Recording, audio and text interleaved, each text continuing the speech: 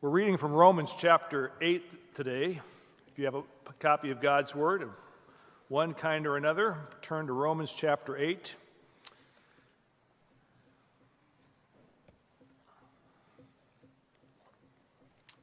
Verses 1 through 17. Therefore, there is now no condemnation for those who are in Christ Jesus. Because through Christ Jesus, the law of the Spirit of life set me free from the law of sin and death. For what the law was powerless to do in that it was weakened by the sinful nature, God did by sending his own Son in the likeness of sinful man to be a sin offering. And so he condemned sin in sinful man in order that the righteous requirements of the law might be fully met in us, who do not live according to the sinful nature, but according to the Spirit. Those who live according to the sinful nature have their minds set on what that nature desires. But those who live in accordance with the Spirit have their minds set on what the Spirit desires. The mind of sinful man is death, but the mind controlled by the Spirit is life and peace. The sinful mind is hostile to God. It does not submit to God's law, nor can it do so. Those controlled by the sinful nature cannot please God. You, however, are controlled not by the sinful nature, but by the Spirit, if the Spirit of God lives in you. And if anyone does not have the Spirit of Christ, he does not belong to Christ. But if Christ is in you, your body is dead because of your sin, yet your spirit is alive because of righteousness. And if the Spirit of him who raised Jesus from the dead is living in you, he who raised Christ from the dead will also give life to your mortal bodies through his Spirit who lives in you. Therefore, brothers, we have an obligation, but it is not to the sinful nature, to live according to it. For if you live according to the sinful nature, you will die. But if by the Spirit you put to death the misdeeds of the body, you will live, because those who are led by the Spirit of God are sons of God. For you did not receive a spirit that makes you a slave again to fear, but you received the spirit of sonship. And by him we cry, Abba, Father. The Spirit himself testifies with our spirit that we are God's children. Now, if we are children, then we are heirs, heirs of God and co-heirs with Christ, if indeed we share in his sufferings, in order that we may also share in his glory. Did you know that dead snakes can bite? In 1 year, 5 of the 35 people who were admitted to a Phoenix hospital for snake bite had been bitten by dead snakes. One 21-year-old man, for example, was bitten on the hand by the severed head of a rattlesnake, and although he lived to tell about it, he did lose the finger. I didn't know, or I didn't remember, that dead snakes can bite. Did you know that although the old sin-loving pre-Christian self was crucified with Christ, that the old sinful nature can still bite? Romans chapter 6, verse 6 says that the old self, our pre-Christian self, was crucified with Christ. And Romans 8, as we have seen in the last few looks at this magnificent chapter, says that a whole new you and me live by the power of the Holy Spirit.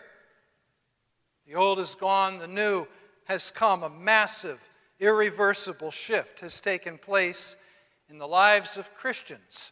Christ's life has become yours, just as Christ's death counted as yours. And yet, we read in verse 13 of Romans 8 this sober warning: if you live according to the sinful nature, you will die. What's going on here? What's going on here is that dead snakes can bite. Let's back up to verse 12 of Romans 8. Therefore, brothers, in view of everything the Apostle Paul has been saying about new life in Christ and how you and I are under new management, no longer obligated to obey the old master, sin, but now living under the gracious lordship of a new master, Jesus Christ, empowered by his indwelling Holy Spirit, so that the righteous requirement of God's law is completely fulfilled in us, who no longer live according to the sinful nature, but according to the Spirit. Therefore, we have an obligation. The Bible is so balanced where we can sometimes be imbalanced. Some of us emphasize the therefore there is now no condemnation in verse 1 and forget that in verse 12 we have an obligation. On the other hand, some of us emphasize so much the obligation that we forget God's amazing free grace. Some of us love it that the Apostle Paul wrote in another letter, Ephesians, it is by grace you've been saved, not by works, and forget that in the very next line he says, you were created to do good works. And on the other hand, others of us sometimes so emphasize the works that we sort of kind of imagine that we can work our way to heaven, earn God's favor by the good deeds that we do, and forget that salvation can only be received as a free gift. We can be imbalanced, but the Bible is balanced. Romans 8 is balanced. Romans as a whole is balanced. Back in chapter 6, as we've seen, Paul could write, we died to sin. Categorical. When Christ died on the cross, it counted as your death to the penalty and eventually to the very presence of sin. You died. But then in a couple verses, Paul goes on to say, so count yourselves dead to sin. Don't let it reign over you. Balance. Here in Romans 8, he writes, there is no condemnation. The Spirit of life has made it possible, not only made it possible, made it inevitable eventually, that all of us who trust the Savior will inevitably be perfected into the image of Christ. And that goes on to say, we have an obligation. We have an obligation, but not to the sinful nature to live according to it. Listen, you do not owe your old sin-loving nature anything, not even a decent burial. You don't have to listen to it, much less obey it. For, verse 13 again, if you live according to the sinful nature, you will die. But if by the Spirit you put to death the misdeeds of the body, you will live. By living according to the sinful nature, the apostle does not mean falling into sin now and then. He's already said in chapter 7 that the normal Christian life includes sometimes striving but failing to please God and feeling wretched about it. He admits that he himself sometimes slips and falls. But as an old Chinese proverb puts it, you don't drown by falling in the water. You drown by staying there. And you don't die by falling into temptation as long as you reach up to the strong hand of the Savior who will pull you out. You die if you stay there. And Paul had no intention of staying there. He knew that he could sometimes slip and fail and fall and feel wretched about it, as all Christians do on occasion. But he did not expect to go to hell. And that's what he means, basically, almost certainly, when he says, if you live according to the sinful nature, you will die. Death, spiritual death. He's already explained earlier in the chapter what he means by walking according to or living according to the flesh or the sinful nature. He used the expression back in verse 4. contrasting those who live according to the sinful nature with those who live according to the Spirit. Two kinds of people, non-Christians and Christians. That much is clear. Then in verse 5, he talks about the mindset of those who live according to the sinful nature. They have their desires, their will, their passions all oriented toward the flesh and what it desires, and goes on in verse 6 of this chapter to say that mindset is death. And in verse 8, he's talking about the same group. Those controlled by the sinful nature cannot please God. He's not talking about Christians here.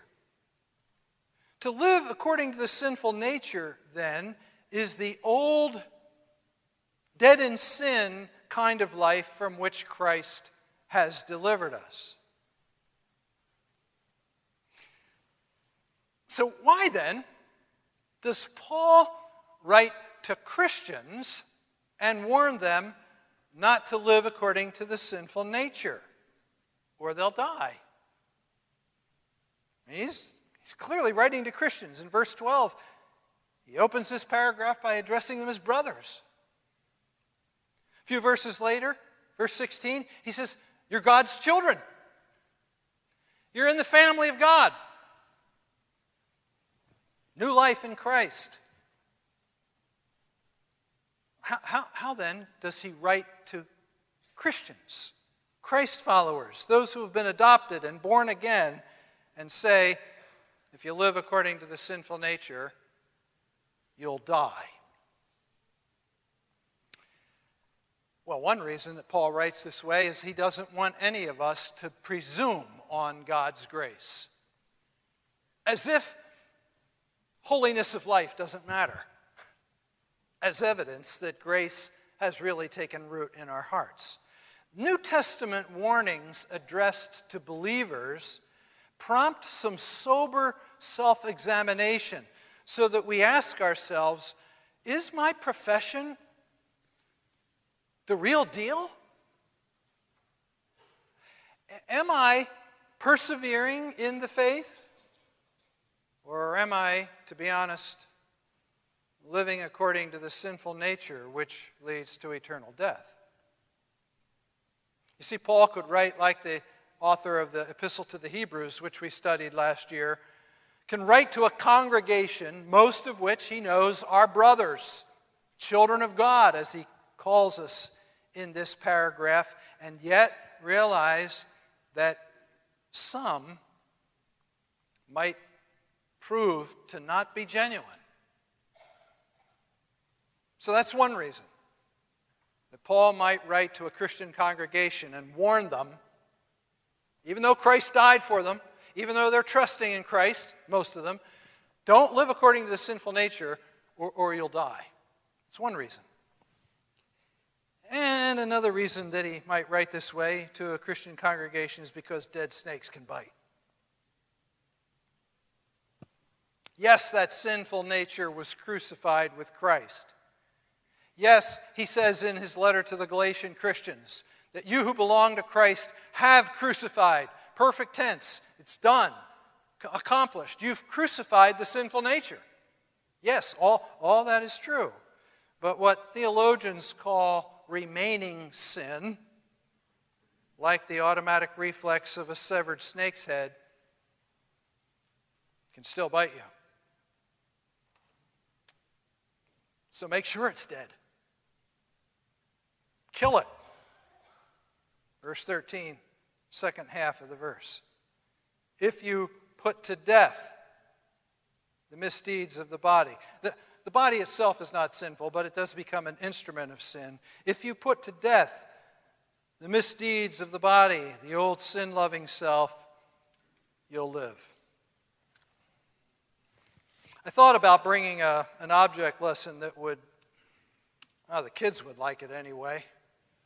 We have back at our house a snake, a rubber snake. And we have a number of swords.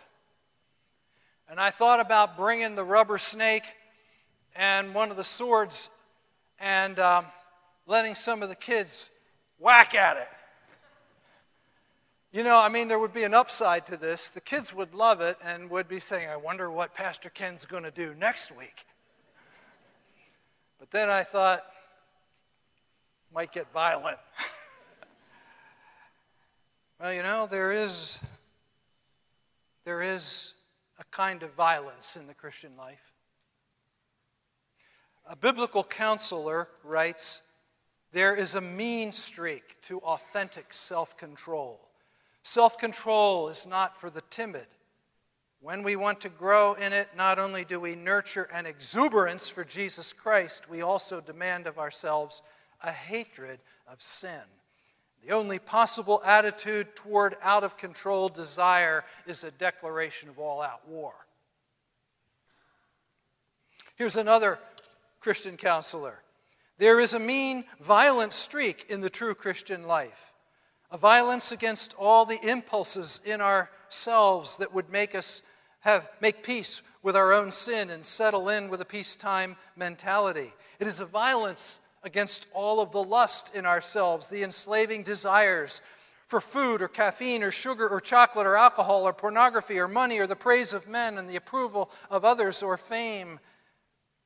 Christianity is not a settle in and live at peace with this world kind of religion. If by the Spirit you kill the deeds of your own body, you will live. Kill sin, or it will kill you. Puritan theologian John Owen wrote a book entitled The Mortification of Sin. Means the putting to death of sin. The whole book, I saw an abridged version that has 169 pages. The whole book is an exposition of Romans 8:13. And the most memorable line in that long exposition is, be killing sin, or sin will be killing you. Or, somewhat shortened for our main idea this morning, kill sin, or sin will kill you. Well, how do you do that? How do you kill sin? Well, Owen wrote a long book answering that question. Lots of possible answers. In fact, a comprehensive answer includes every aspect of the Christian life. But let me, based on Owen's writing and that of other wise counselors, just give you a few of the ways in which we put this verse into practice and kill sin. The first one is, at the very least, don't feed it. Don't feed it.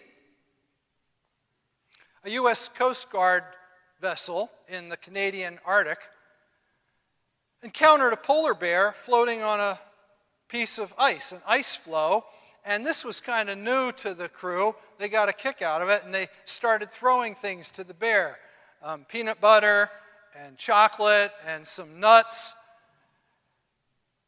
Then they ran out of food, but the bear hadn't run out of appetite. And the bear boarded the vessel. And the men were scared. They turned the fire hoses on the bear. The bear loved it, raised its paws to get that squirt under its arms. Now, I don't know how they finally did it, but they got the bear off of the boat and learned an important lesson about feeding polar bears. Don't feed sin. Starve it.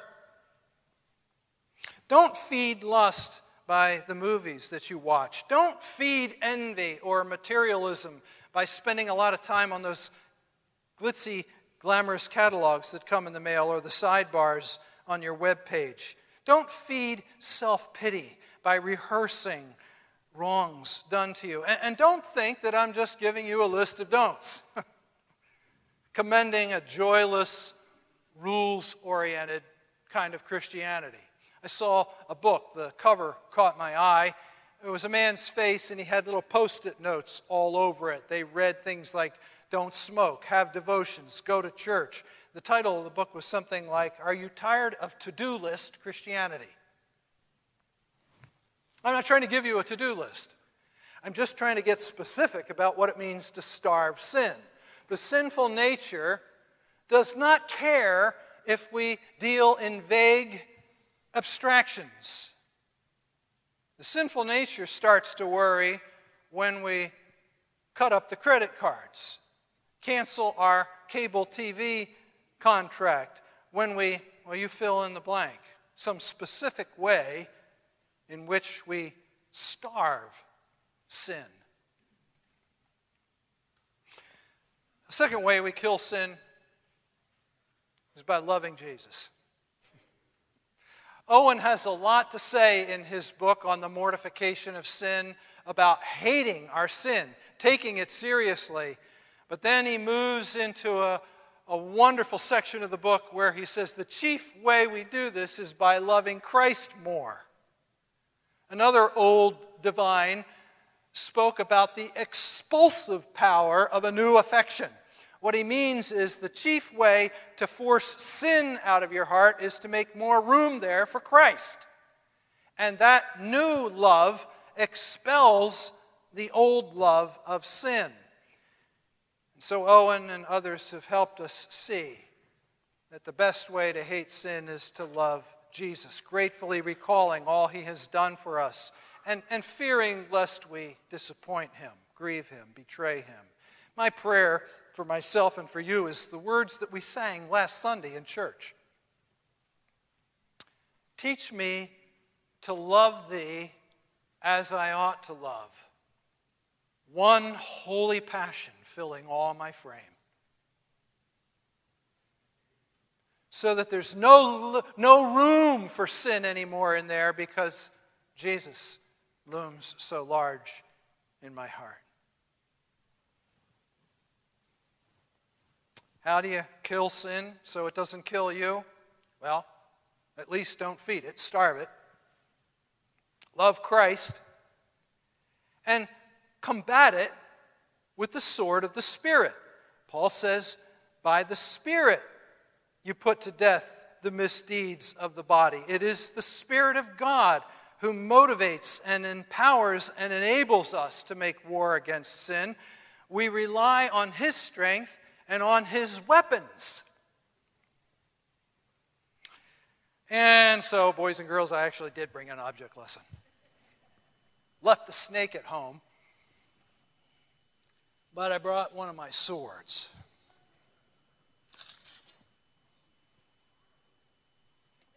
If you would like a closer look, you can come up and meet me up here on the platform after worship this morning, and I'll even let you hold this sword. Parents, don't worry, it's not sharp. The edges are not, ouch. Oh. Just kidding. The point is sharp, the edges are not, so your kids are not likely to get hurt, and I'll be up here with them. If they want to, come and take a closer look. Do you think you could kill a snake with this? Yeah. I think so. And if you could answer that question, maybe you can answer this one, boys and girls. What does the Bible say is the sword of the Spirit? What? It's the Bible. You use the Spirit's weapons to kill sin. So, Dad, you're tempted to lust? Whack! Kill it! Don't make peace with it. And don't wait until it's gotten closer and closer and closer to you. Kill it. You start to feel like giving in to despair and discouragement. You quote Bible verses at it. I read where a missionary family in a country, a difficult country to serve the Lord, in fact, they don't even want to mention it in their prayer letters. They tell about how they combat the temptations of sin that threaten them. Here's what they write. The law of this country says one thing. The Word of God says the one who is in you is greater than the one who's in the world. Whack! Fear says, what if, fill in the blank, happens? Faith says, do not fear, for I am with you. Do not be dismayed, for I am your God. I will strengthen and help in you. Take that, sin. When worry surfaces, faith responds, peace I leave with you. My peace I give to you. When doubt and frustration scoff, things will never change. People will never change. You're wasting your time. Jesus looks us in the eye and responds, with man this is impossible, but not with God. All things are possible with God. Whack! I'm told that a dead rattlesnake has a biting reflex for up to an hour after it's dead. Sin's reflex lasts until the day you get to heaven. So keep your sword sharp.